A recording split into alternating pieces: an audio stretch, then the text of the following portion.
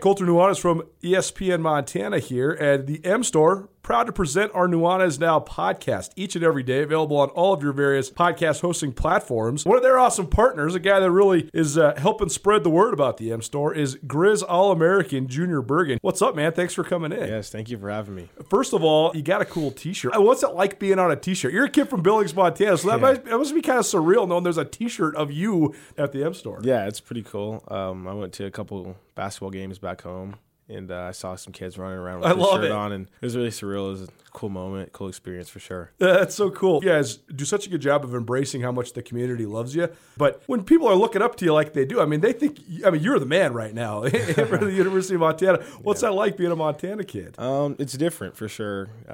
Growing up, you kind of look up to guys like who are in the NFL and stuff like that. But, it's just great to have a positive influence on these kids' lives. I just want to make sure I set the example and lead by example and give them someone to look up to. Go check out the M Store. They're located there at the corner of Higgins and Broadway here in the city of Missoula, and you can also visit anytime online, montanamstore.com. They have all the latest and greatest, a whole bunch of original Grizz gear, and of course, they have Junior Bergen t-shirts. Junior Bergen, proud partner with the M Store, as well as us here at ESPN Montana. Thanks for swinging by, man. Yes, sir. Thank you for having me.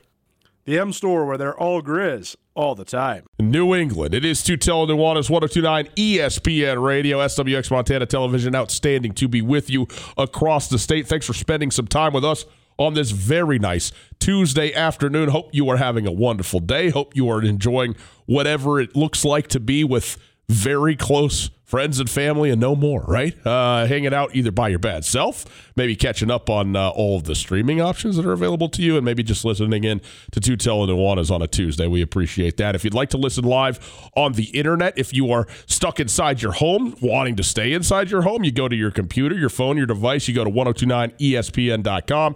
You listen live all the time on the stream. The stream is available thanks to Opportunity Bank, your local bank, your opportunity. If you'd like to pick up your phone and call, you can do that as well. 329-1899. 329-1899, the phone number. All guests join us via the Raggich Brothers RV phone line. Let's take a look at what we got in the show today. Craig Haley from Stats FCS put out his favorites for the upcoming season for the Buck Buchanan Award. Robbie Hauk on it from the University of Montana. Troy Anderson on it from Montana State. So we will go through that as well as a number of other guys to boot in addition to that. We also, today, looking forward to this, going to have Jason Alvin. He is the voice of the Bobcats football and women's basketball. He's going to join us in at about a half an hour from now, talk about Montana State sports and where they're at right now, and looking ahead a little bit out of the women's basketball season into the football season with Jason Alvin. We also will have Aaron Reese, who covers the Houston Texans for The Athletic. We heard the Cardinals' perspective on the trade that took place yesterday, and they were thrilled. I have an idea that Aaron Reese, who covers the Texans, is going to be less thrilled when it comes to this deal that was done in the Houston Texans sending DeAndre Hopkins away to the Arizona Cardinals in return for not a first-round draft pick. They get David Johnson and a second-rounder. Also, by the way, the Texans signing today, this is happening in the last 90 minutes or so, Randall Cobb heading to Houston from Dallas. He did a one-year deal in Dallas. Had a solid season last year for the Cowboys, a little bit of a bounce-back year for Randall Cobb. He gets 3 years, $23 million, quite a lot of money, in fact, for Randall Cobb, given his point of the career, but he will go over to Houston. So we will talk with him about that. Also, top of the hour, get into some NFL stuff. The news of the day nationally, Tom Brady officially announcing he will not be returning to New England. His contract officially expired today.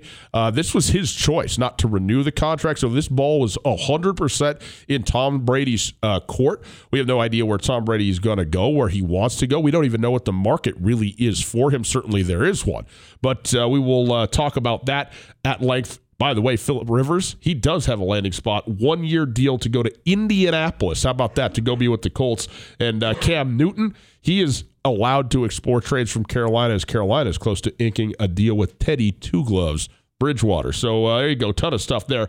Also, continuing in the NFL, 5:30, Mike Dugar from The Athletic, our buddy Mike Dugar, who has covered the Seattle Seahawks for, quite a while and was with us all season long on the weekly. Going to join us now to see where the Seattle Seahawks are at amid free agency. It looked like Jadeveon Clowney was out of Seattle. Now there's a little moment's hesitation where they're thinking that perhaps he will be maybe staying. I think it's unlikely, but it's not 100% lost hope for the Seahawks that Jadeveon Clowney might stay in the Pacific Northwest. So we'll talk with Mike Dugar about all of that and more. And then at the end of the show today, how about this? Grizz Greats, episode 10, the final episode coming out tonight with Robin Selvig. Rob Selvig, the head coach of the Lady Grizz for 38 seasons, 865 career wins, and front and center to the entire coaching tree, basically, from the time he came on board in the 78-79 season right up until Travis DeCuire. I mean, he was the head coach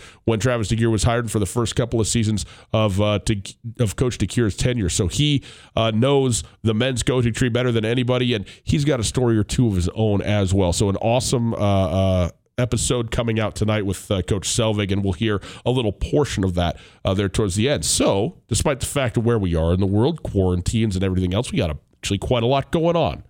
Coulter, how you doing over there? Thankful to be a Montanan, proud to be an American. How you doing? Wow, look at this guy coming in, spitting fire right off the get. I love it. All of those things. Yeah, sure, great. Love it. I feel good, man. I'm happy to be rocking and rolling with this thing. Let's talk a little bit about the Buck Buchanan Award, okay, Coulter? Craig Haley coming out. He's one of not many. I mean, there's only a handful of national writers when it comes to the FCS division of football. He writes for Stats. And he put out today his favorites for the Buck Buchanan Award. Now, this is not the watch list, right? Right. So this is just his perspective, but you can bet that a lot of the guys that he's got listed on here will be on the official watch list when it does come out. Two guys from the state of Montana on this list. Robbie Houck, Jr. now at the University of Montana, and Troy Anderson, who is heading into his senior season at Montana State. It is also interesting that Robbie Houck is on this list, but Jace Lewis is not on this list for the University of Montana. When you looked at this, and we'll go through some other guys, but what did you think of that just initially, Coulter? Well, I think that it's very interesting because Montana, more than anybody else in the country, the defensive scheme caters to huge stats for guys in very specific positions. You have to be a great player to play those positions, so I'm not trying to take it away from anybody, but the guys who play the two inside linebacker spots, Robbie Houck is basically Montana's third linebacker. Right. They play a guy that comes off the edge that I think conventional wisdom would say is a linebacker, but not a lot of 150-pound linebackers in the division of football, are there? But Robbie Houck, he's the guy who runs the alley. When you talk about run fits in the game of football, what your teammates are doing to filter the ball back to you, what you're doing to filter the ball back to your teammates, the primary playmaker is the spot Dante Olson played. The secondary playmaker, especially if the play goes against the grain, is the spot Jace Lewis played. And then the number one guy who's got to make the play if those two guys don't make the play is Robbie Houck. Right. Those three guys were such incredibly sure tacklers in space and one-on-one in the open field that's why you saw all three of them have 130-plus tackles. How many guys before those three ever had 130-plus tackles? Very few. Yeah. None. Kendrick Van Ackeren had the single-season tackle record at Montana with 130. Dante Olson shattered that as a junior and then shattered it again as a senior. But as a senior, with Dante Olson racking up nearly 180 tackles, you still had Robbie Houck and Jace Lewis right around that 130 tackle mark as well. So saying which guy is more important, I think it's apples to oranges. I mean, what do you think? Because on one hand, Jace Lewis is going to be put in position to make more quote-unquote splash plays, forcing fumbles, getting sacks, making tackles for loss. But on the other hand, Robbie Houck is the dude. He has to make the tackle when it gets to him, because if he doesn't, it's pay dirt. Right. So who's more important? Right. I mean, it is apples to oranges. They're both critical. How's that? You can't. It's not one or the other. You got to have both. And to take this one step further, you got to have a guy like Jesse Sims who doesn't care about making any tackles. Let me ask. You know what I mean? Totally. Like he's got to throw guys around. He's going to take up 2 blockers and let the lanes show up for the guys behind him. Let me ask you this though, Colter, because when we talk about these stats and these numbers, and we know the I won't say inconsistency, but it's just different program to program how they keep tackle stats and things like that, and how many guys get a half tackle when it's a gang tackle type of situation and all that. But also, I think this continues to go sort of underappreciated.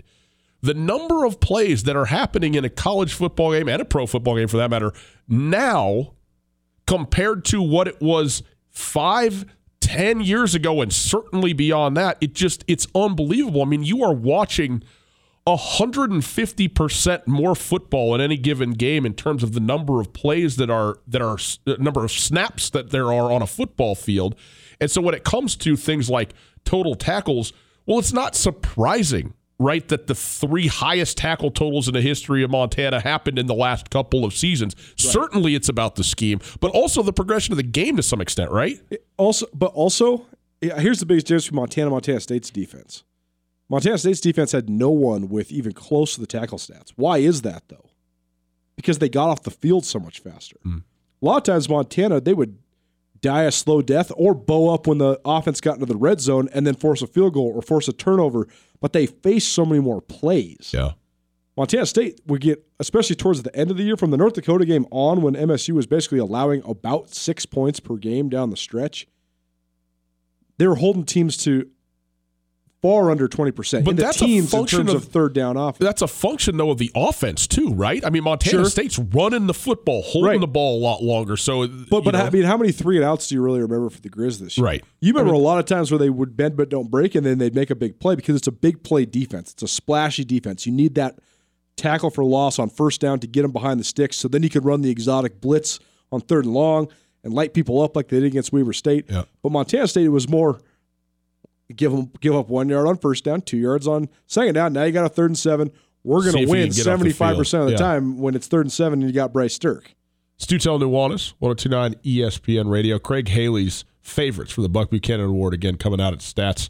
FCS, it covers the FCS nationally. And I mentioned that Montana's the program that maybe the stats are inflated by the scheme more than any other factor. Yeah. But then you look at Anthony Adams from Portland State being on the list. Portland State runs the flex defense. Anthony Adams is the flex guy. Anthony Adams had twice as many pass breakups as anybody else in the league last year. He led the country in pass breakups by a wide margin. Right. But that's because of the way the flex has to play. Sometimes the flex is in the box. Sometimes the flex is pressuring the quarterback. But also sometimes the flex is just the center fielder.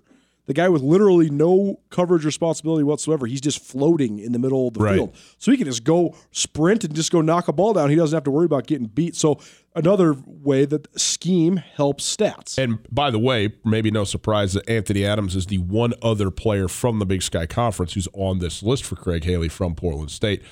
Several other players in this list. Sam Houston State defensive tackle Trace Mascoro is on this list. He's a very strong candidate. A lot of people think he's a Power 5 level type of talent. And also, how about Northern Iowa defensive end Ellerson G. Smith?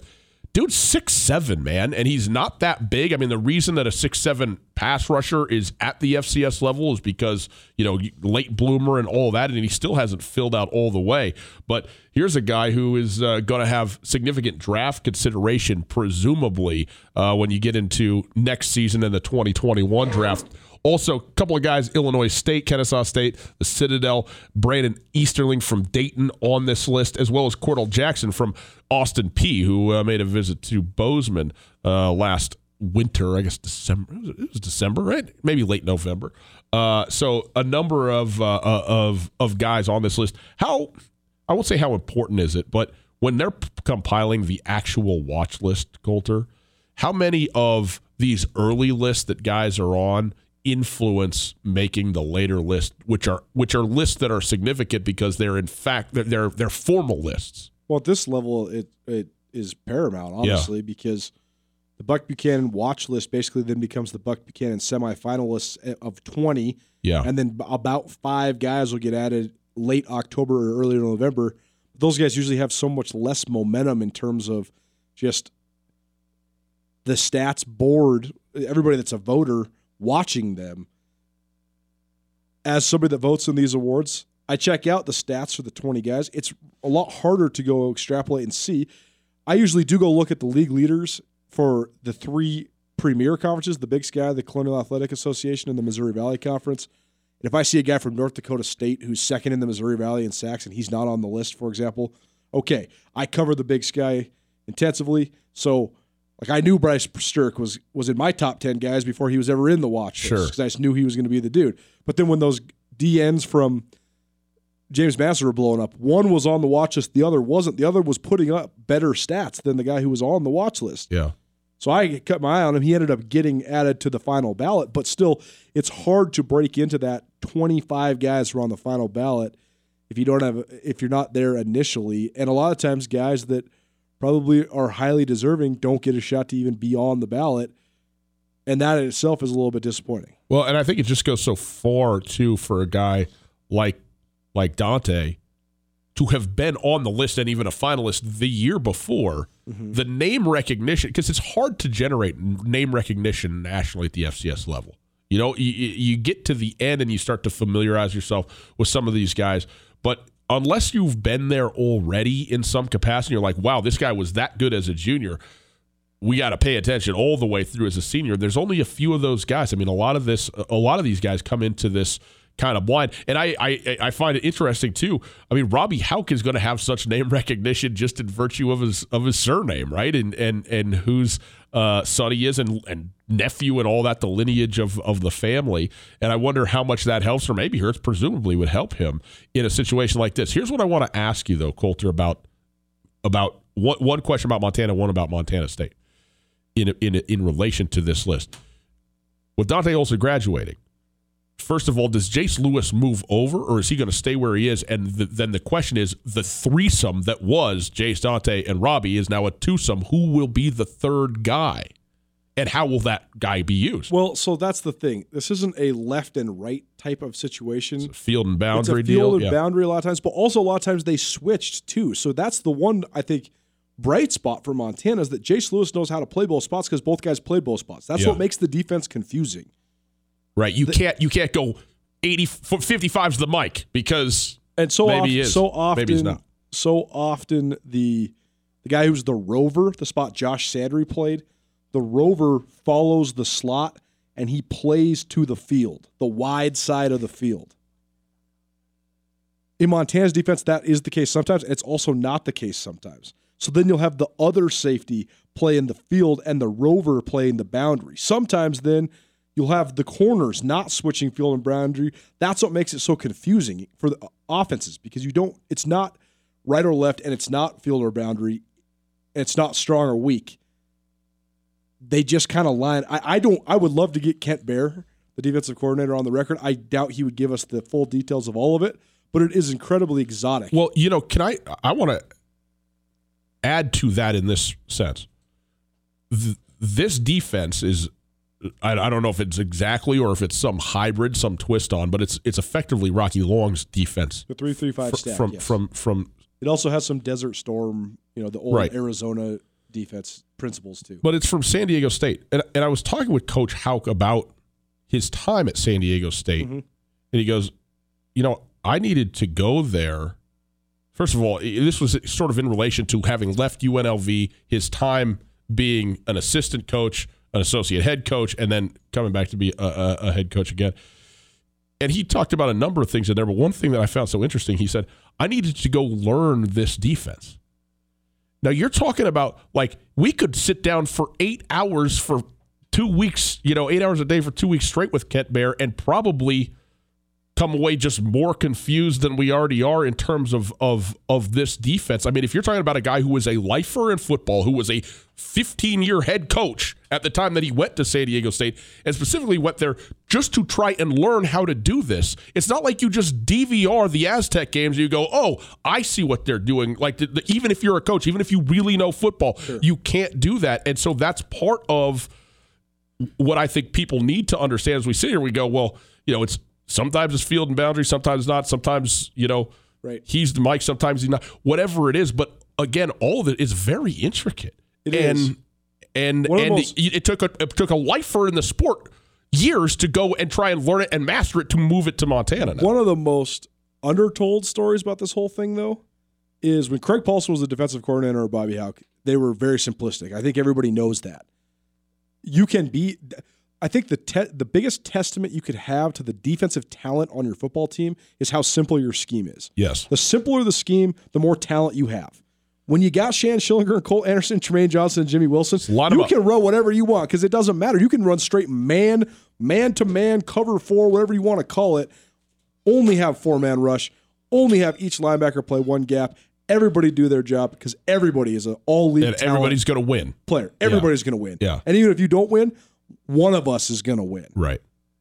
The more intricate you become is to mask talent or to mask talent deficiencies. Or if you have a plethora of talent at one spot and maybe not another spot, I think that's one of the main reasons why Montana decided to craft this hybrid defense. They knew they were going to have a hard time at corner. So you wonder if they do as much of the fire zone blitzing, much as the zone blitzing in general, now that they have these drop-down guys from Oregon State. It remains to be seen. Can these guys play at a high level? We'll see.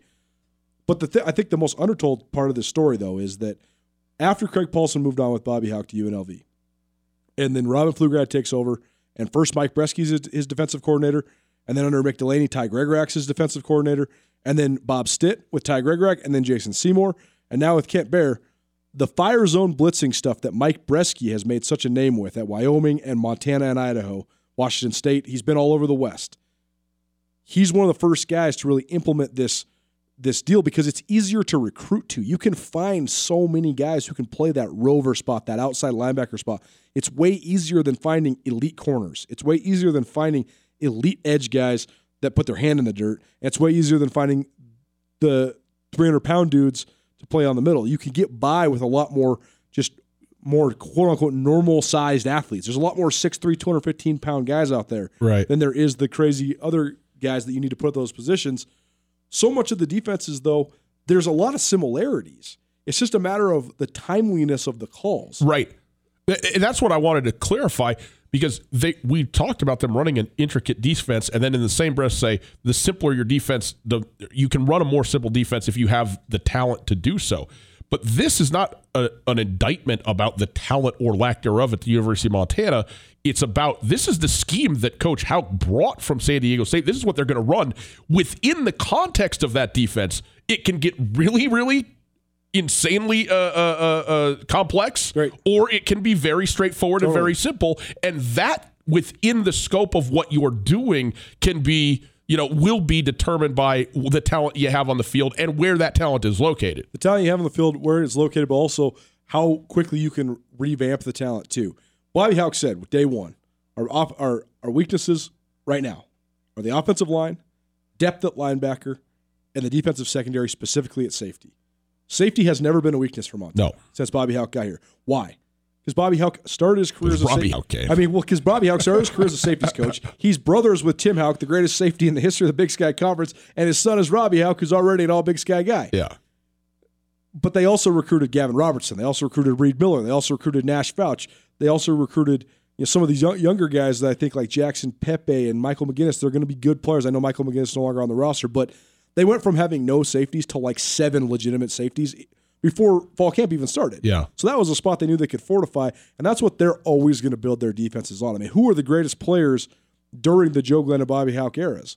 Vince Huntsberger, Trey Young, Colt Anderson, Shan Schillinger, Eric Stoll, all-American safeties. That's what Bobby Hauck is so good at recruiting and developing. So I think that's another reason why, because you can run a lot of the stuff with the bogus pressures and stuff when you know you got superior last line of defense, and Montana's got that at least at the middle of their defense. Now they need to find it on the outside at corner. Tutel and Nuanez, 102.9 ESPN Radio. Carl Tyler, Missoula Volkswagen, locally owned, community-driven. Carl Tyler's Auto Group. Coulter, let's shift just for a moment here to Montana State. Troy Anderson on this list. Yep. No surprise that he's on this list. He could probably be on this list in a variety of positions defensively. But not that it matters particularly which one he plays. What really matters is his health. But where are you as we look, and we're going to talk with Jason Alvin about this here in about 10 minutes. Looking forward to it because he's the voice of the Bobcats, and he'll know. But they graduated a heck of a class, and to me, this was the first 4-year class of Jeff Choate as it matriculated on through. I know that he created a very strong bond with that group of guys, and they return a decent number of guys, but they lose some significant players from this defense in particular, and even while retaining Troy Anderson. Where are we at with Montana State, and what is Troy Anderson going to have to do on this team this season? Well, first of all, you got to address the Troy Anderson thing because Troy Anderson has reached a level, well, he's been at the level for a long time where it doesn't matter if you're a Cat or a Grizz, everybody in Montana, one of the number one, if not the number one talking points when it comes to college football is Troy Anderson. What's up with Troy Anderson? What position is Troy Anderson going to play? How's Troy's shoulder? How's his ankle? How's his everything? He's been so beat up over his career. His hand. I mean, he's had multiple surgeries. He's been just wrecked and has hardly missed any games, even though he hasn't been able to go full force in those games. You also got to take everything with Troy Anderson with a grain of salt.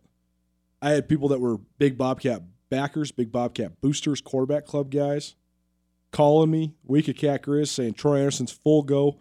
Watch, they're going to have special packages for him. He's going to play quarterback. Now, I don't know if that was planted by the Bobcat coaching staff to sort of further the narrative that Troy Anderson was going to be the guy that the Bobcats rode. Or planted by a couple of boosters around a bottle of something nice, which is can often happen regardless of school. But I knew that there was something fishy with it. So then when it comes true to be the opposite, that Troy Anderson doesn't play at all, I was 0% surprised.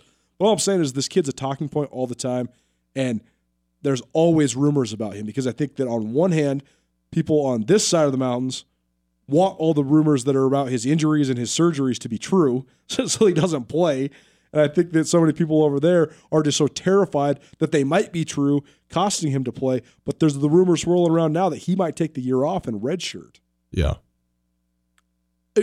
Honestly, because you can play 4 games in a season, if Montana State decided to not play Troy Anderson until the last game of the regular season against the Grizzlies and then just rode him from there on, man. What a deal. Then you'd be in a precarious situation because what if you played 3 playoff games, you're in the semifinals, say you made it to the national championship, and then you got to shut him down.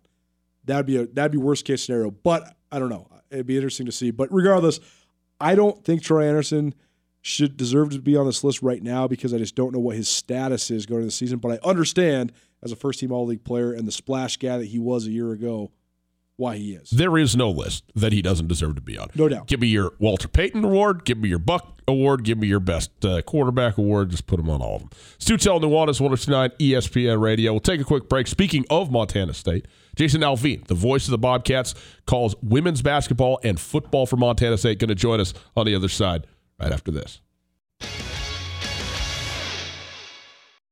Coulter, I don't know about you, but anymore I just imagine the internet like taking a walk in the park. What do I mean by that? Well, basically anybody can watch me all the time because I'm in the most public of places no matter what it is that I'm doing.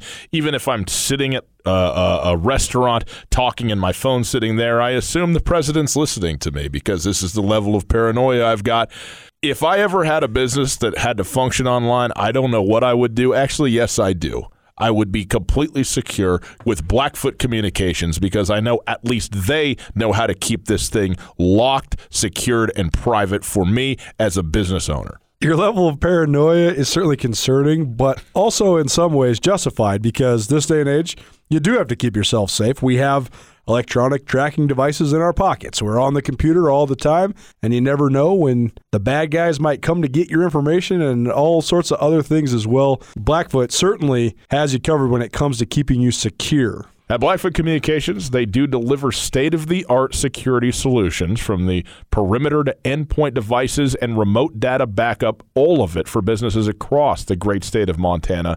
They ensure your company's network is online all the time, safe, secure, and running as it needs to be. For more information, visit goblackfoot.com/business. Well, happy now to start the guest train.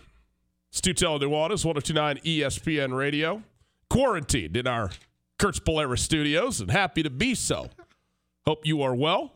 Hope you are safe. Take care of each other out there in the world. Don't fight over the toilet paper, boys and girls. It's still March. You can still use a snowball. 1029ESPN.com. You want to go check us out online. You can also go at Gus Tutel on Twitter, at 1029ESPN, and at Skyline Sports MT. We go now to the Raggich Brothers RV phone line. We welcome in the voice of the Montana State Bobcats football and women's basketball teams, Jason Alvey. Jason, thanks so much for being with us, man. How are you? Hey, I appreciate joining you guys. As always, great to hear from you. Well, we're happy to have you in here, and I'm so interested in we kind of know the circumstances at large as they played out, but you are so up close and personal, especially with this Montana State women's basketball team, and they had such an unbelievable season, and 19-1 in the regular season, I think 17 or 18 in a row before it was all said and done, make the championship game, and they did everything, and then to have it come to a close, I know that emotions were very high, especially when it was a season like that for Montana State. What was the following 48 hours like with the women's basketball team coming out of the Big Sky Conference tournament cancellation? Catatonic, maybe the word for it. It was very, depressing, as you said. Now, I don't want to break you off right here, but did you just say that because the word cat is in there? Is it the root word that we're getting to there? No, it's. Hey, you've got me figured out. Yeah. Man. I just try to spread that message over there in Missoula. But no, it was as you can imagine, it was kind of earth-shattering, so to speak, and heartbreaking for those kids. Is everything that they'd worked for. To get to that point, to play against Idaho for the Big Sky Championship, you mentioned they'd won 17 in a row, which had tied the school record. 25 wins, matched a program record as well. So everything that was on the line for the Big Sky Championship as far as setting a new single season or consecutive win streak with 18. It would have been 18 had they won it. A new program record, 26 wins, and really an opportunity for those kids to leave their legacy. And, I know there's no question that they did that here this year, but just a sad and unfortunate way for those 5 seniors to really go out. And, they always say you never know when it could be your last time playing, but this is really one of those times that you had no idea that this was going to happen. Well, and Jason, too, doesn't it seem like this feels like one of those sort of few teams that come along where you really feel like there's a shot, depending on a matchup in an NC2A matchup, that they could get a win in the big dance in a tournament setting, which is rare when you're talking about teams coming out of the Big Sky men or women's. Is that a sense that existed for this Montana State team? And again, I mean, I know so disappointing, but what's it like to not even have the opportunity to see where you go and who you might match up with? Well, obviously, I think there was an opportunity that was lost for this team because I think if you take away what we did in the preseason against Gonzaga, it was a 15-point loss, but you played well. You didn't shoot the ball well in that game, 0 of 13 from the 3-point line. You make 1 or 2 of those, get some rhythm, maybe there's some feel comes into that game. You give yourself a puncher's chance against a really good team. You go down to Puerto Rico, and you have a 3-point lead in the fourth quarter against Texas A&M, a team that realized, well, we better start playing, or else we're going to get beat in Puerto Rico by this team. And they kind of took control in that fourth quarter. I think it was an 11-3 run to close the game there by Texas A&M. And, on the road at Minnesota, you're leading going into the fourth quarter when they still had Destiny Pitts, their best player in the lineup before some things happened out there. And then South Dakota State didn't play well, had some of the jitters there, but it was a 10-point game. You fought your way back. South Dakota State was up by, I think, 22 in that game, but you fought your way back, closed it to a 10-point game, just couldn't get any closer. So I do think there was an opportunity that, depending on the matchup, like you said, if you could get to 18 in a row, where, there was a couple bids that got stolen, and, Fresno State gets beat by Boise State, so there was a couple of those schools that had already worked their way in, and some of those maybe those lower seeds being taken by those schools. So there may have been an opportunity to be a 12 or a 13 and really like your matchup. But, obviously the powers that be, got together and made a decision, and, definitely respect that decision because it is ultimately about the safety of, not only the student athletes, but everybody that was there in Boise, fans, spectators, the people working the game, so it's definitely unfortunate, but, like we said, respect the decision of the commissioner and the league. Tom Wischershall, the Big Sky Conference commissioner, joined us yesterday. He brought us through the entire timeline of what Thursday morning was like, and it basically was condensed down to about 30 or 35 minutes where dominoes kept falling, and the Big Sky went from considering having games with no fans to planning on having games with no fans to having no games at all. From your guys' perspective, especially because you're also the director of operations too, so all the travel falls on your shoulders getting the team in and out of wherever you're going. What was the timeline like for you guys? I mean, was there any pushback to continue to play the games, and what was the communication string like? What was just the overall morning like as you guys were kind of figuring out what was happening, not only in Boise but around the country? Well, so you started the night before when you hear Rudy Gobert being testing positive there, and then NBA reacts. They cancel their season.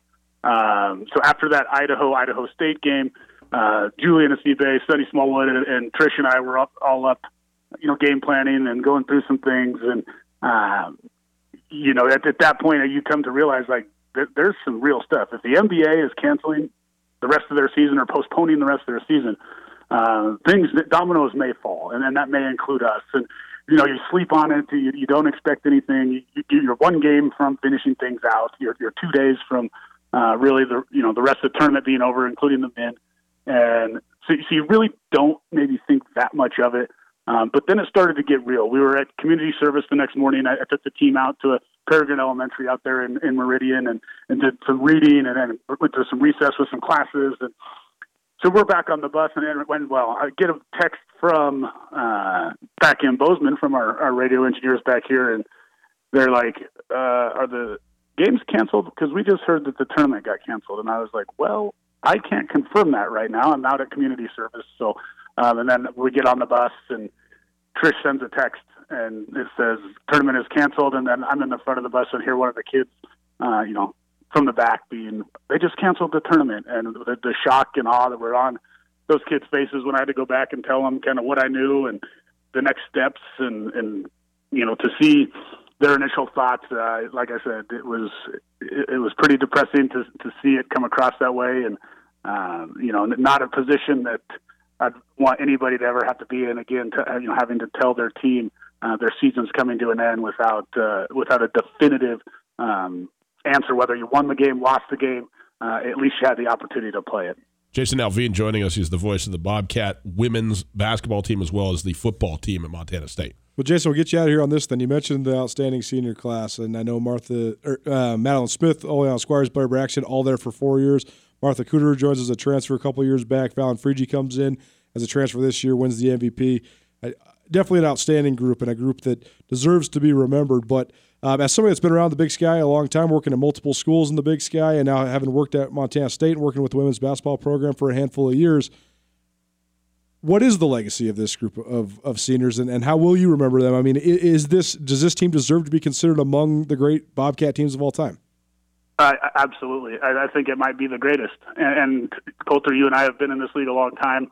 I know there were some great Montana teams back in the late 80s, early 90s, and I'd pit this team up against any team I've seen, because you look up and down the lineup, up and down the roster. You bring Tori Martell off the bench. You have Darian White as the starting point guard.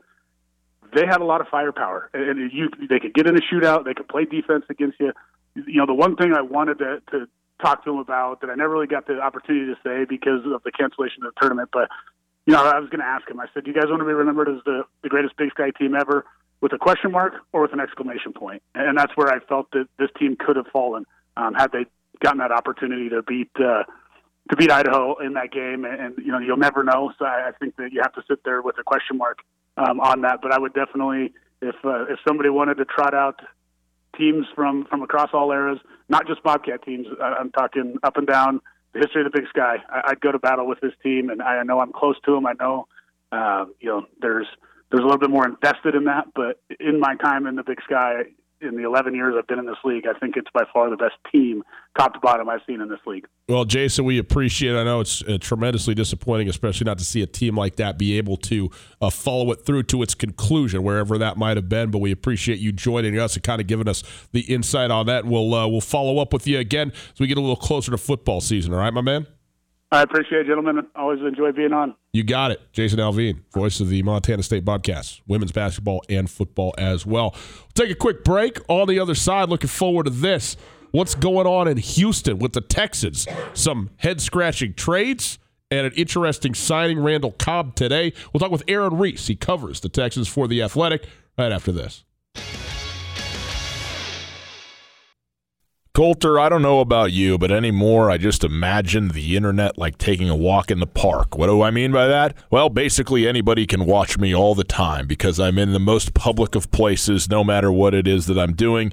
Even if I'm sitting at a restaurant talking and my phone sitting there, I assume the president's listening to me because this is the level of paranoia I've got. If I ever had a business that had to function online, I don't know what I would do. Actually, yes, I do. I would be completely secure with Blackfoot Communications because I know at least they know how to keep this thing locked, secured, and private for me as a business owner. Your level of paranoia is certainly concerning, but also in some ways justified because this day and age, you do have to keep yourself safe. We have electronic tracking devices in our pockets. We're on the computer all the time, and you never know when the bad guys might come to get your information and all sorts of other things as well. Blackfoot certainly has you covered when it comes to keeping you secure. At Blackfoot Communications, they do deliver state-of-the-art security solutions from the perimeter to endpoint devices and remote data backup, all of it for businesses across the great state of Montana. They ensure your company's network is online all the time, safe, secure, and running as it needs to be. For more information, visit goblackfoot.com/business. To the Riggs Brothers RV phone line, and we welcome in Aaron Reese, who covers the Houston Texans for The Athletic. Aaron, thanks so much for being with us. How are you? I'm good. Still trying to kind of wrap my head around everything that happened yesterday, but I'm doing all right. Well, you and everybody else, man. I mean, look, when the trade, the big DeAndre Hopkins trade for David Johnson came across, and we'll get into the Randall Cobb stuff from today as well. But when that first came across, everybody went, well, what in the world is going on? And what? So they net a second-round pick. That's not great. What's David Johnson going to do for you at this point in his career? And then you hear more about the relationships and the friction or whatever it is, between Bill O'Brien and DeAndre Hopkins. And right now, it seems like in the court of public opinion, Bill O'Brien's stock is kind of at an all-time low around Houston. Is that about right to say? Yeah, I would say that that's definitely correct. I don't think that he really had a lot of support among fans in the first place, after blowing the 24-point lead against the Chiefs. And right. Kind of just, I think his persona at times has rubbed people a little bit the wrong way here in Houston. But ultimately, the only person whose opinion really matters is Cal McNair, team chairman. And he has, empowered Bill to follow through on this plan. And this is sort of a move you imagine he would have to sign off on. He appears to still have the approval of his ultimate boss, and that's really what matters. But yeah, I would say that there were some fans who were a little kind of like, I like GM O'Brien prior to this because he made aggressive moves, at least trading for Laramie Tunsil, win now sort of moves. What's really interesting about this is kind of the first move you could say that he really made, aside from the Clowney one, that was really not in the interest of really bettering the team. And the Clowney deal, at least, was a little debatable because Clowney was he worth committing to long term or not? What kind of was the kind of money the Texans were willing to spend? Hopkins was not so debatable. He was undoubtedly the most durable and elite player they had, and they got rid of him for well below value, as you saw later in the day with the Stephon Diggs trade. He stole my next question right out from under me. I was going to ask you, it seems as if the Texans have endured so many gut-wrenching losses and now a couple questionable personnel moves, this one obviously being the most glaring, the most recent one. But we seem to never – it seems like almost every coach in the NFL seems to always be on the hot seat to save a couple handfuls of guys. We hardly never hear Bill O'Brien's name mentioned. Is it just because of the affinity the ownership has for him, or why do you think he's sort of above that, at least at this point? Yeah, I think they clearly just they buy into his plan, but it'll be very interesting this coming season because I think the division is going to be tough with Tennessee, bringing back kind of that crew that was so good in the back half last year, and the Colts getting Phillip Rivers to upgrade from Jacoby Brissett, and the Texans are going to have a challenge, at least as it stands right now. Their defense was pretty bad last year. It hasn't really gotten. There's no reason to think it's really gotten that much better. They just lost DJ Reader to Cincinnati Bengals, and they're bringing back basically the same secondary. And on offense, obviously they're worse. I mean, there is no way around it. They signed Randall Cobb, like you guys mentioned, but Randall Cobb is not DeAndre Hopkins. He has not replaced DeAndre Hopkins' production, and certainly he was cheaper. But it's not like Texans saved money in this deal because they took on all of David Johnson's contract. Aaron Reese joining us. He covers the Houston Texans for The Athletic. Aaron, yesterday Deshaun Watson tweeted, "Man, this is crazy. Not sure how you thank somebody who's done so much for you in your career. Not only somebody who's a leader, but one of the best to ever do it. Even more, appreciate your genuine friendship since day one. Wishing you everything but the best." At DeAndre Hopkins. It was clear to me watching the Texans that those two had phenomenal chemistry and that they meant a lot to each other.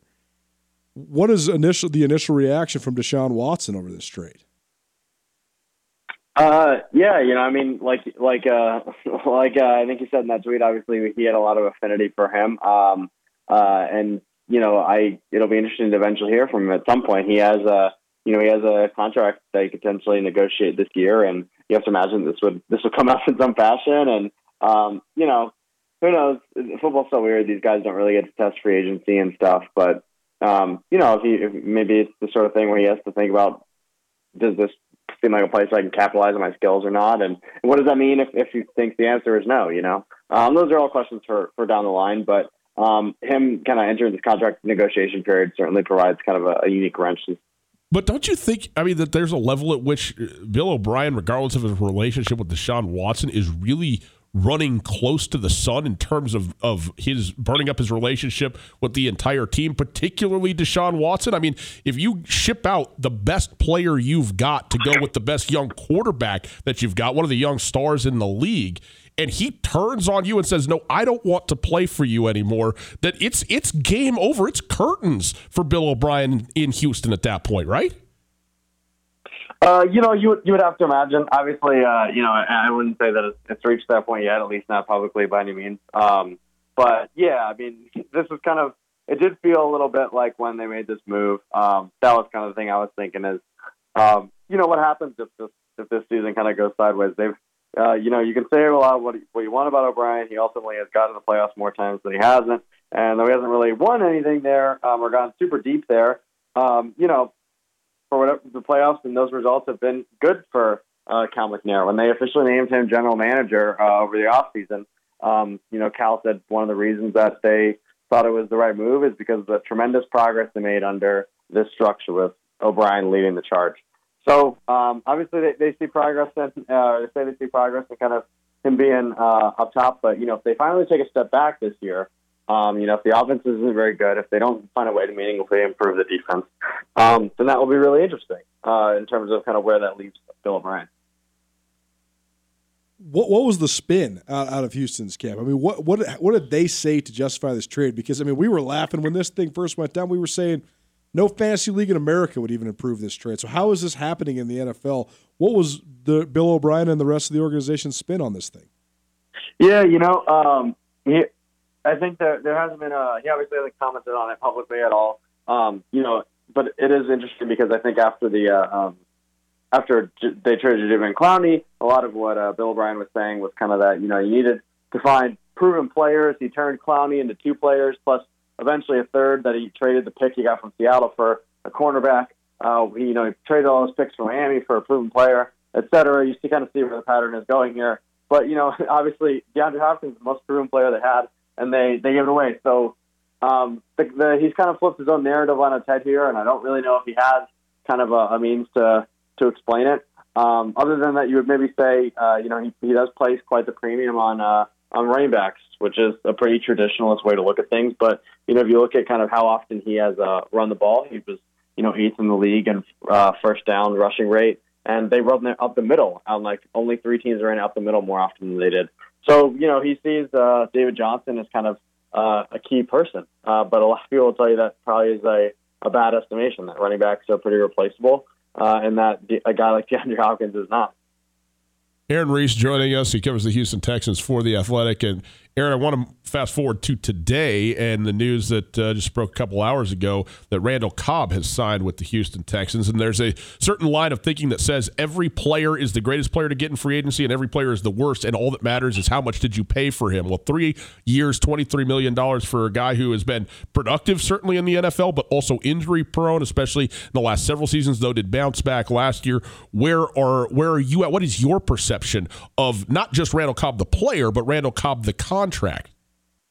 Yeah, I'll start from the player standpoint. I did think it made some sense, just in a vacuum. Kind of, the Texans needed a guy who could be effective out of the slot, not named DeAndre Hopkins, and kind of a traditional slot receiver, because the guy who they had kind of filled that role a couple years ago, Kiki Kuti, had a really disappointing second year. Kind of got in O'Brien's doghouse, never got out of it. And they didn't really have a reliable option for the slot other than their kick returner, DeAndre Carter, is just not much of a receiver. And so, they need to find a slot guy. Cobb is definitely an upgrade over QT and a very good player when he's healthy. I did think the price was a little high just when you consider that, only a year ago he was signing a 1-year, $5 million deal with Dallas. And now he gets all that, gets quite a lot of money from Houston. Right. And obviously, when you compare it in the put it next to, the other news of the day, that, part of the reason that, they ultimately decided to trade DeAndre Hopkins was that he wanted a new contract because he had underpaid. The market had kind of changed since he signed that first deal, even if he had 3 years left. And he thought he deserved a new deal, and that wasn't something O'Brien was willing to do, but he was willing to pay Randall Cobb. I think that's a decision that some Texans fans might kind of not quite understand. And it's fair to argue that that's not necessarily the right decision, but that's where the Houston's going. Well, Aaron, we appreciate you coming in here and joining us and giving sort of the lay of the land on the ground there in Houston for Texans fans up this way, of which our producer David is one. Where can people follow you along on the social medias and read your stuff? Yeah, my Twitter handle is Aaron, AARONJ, Reiss, REISS, and you can read all my stuff at theathletic.com along with a lot of other great stuff. And I know there's not a lot of sports happening right now, but I think my NFL colleagues are doing a really good job covering all of free agency. So I hope people will sign up if they haven't. Well, absolutely. And you did a great job interviewing. Filling some time that way. So excellent work there. Aaron Reiss, certainly appreciate it. Thanks a lot. Okay, thanks. Bye. Aaron Reiss joining us, covering the Houston Texans for The Athletic. Hour 1 in the books. Hour 2 straight ahead. We continue with the NFL. Tom Brady not going back to the New England Patriots. 20 years played for the Pats. And that is all she wrote in New England. We'll talk about that, couple other moves as well right after this. Hey, are you ready for a new truck? Get to Mildenberger Motors in Hamilton. The best deals and the best trucks, Duramax, Chevy, or GMC. It's finally starting to feel like winter around here, and if you need some nice winter gear, how about the fine folks at Sitka? They make awesome winter clothes, and they sell custom Bobcat Sitka gear at the MSU Bookstore. You can shop online anytime at msubookstore.org, or of course you can check out the MSU Bookstore live and in person there on the Montana State campus. They also have some graduation regalia back in order there at the MSU Bookstore. They have an awesome American Indian Council selection as well. Visit on campus anytime you need blue and gold, or visit online anytime, anywhere, msubookstore.org. MSU Bookstore, your best place for blue and gold on game day or any other day, located there on the Montana State campus.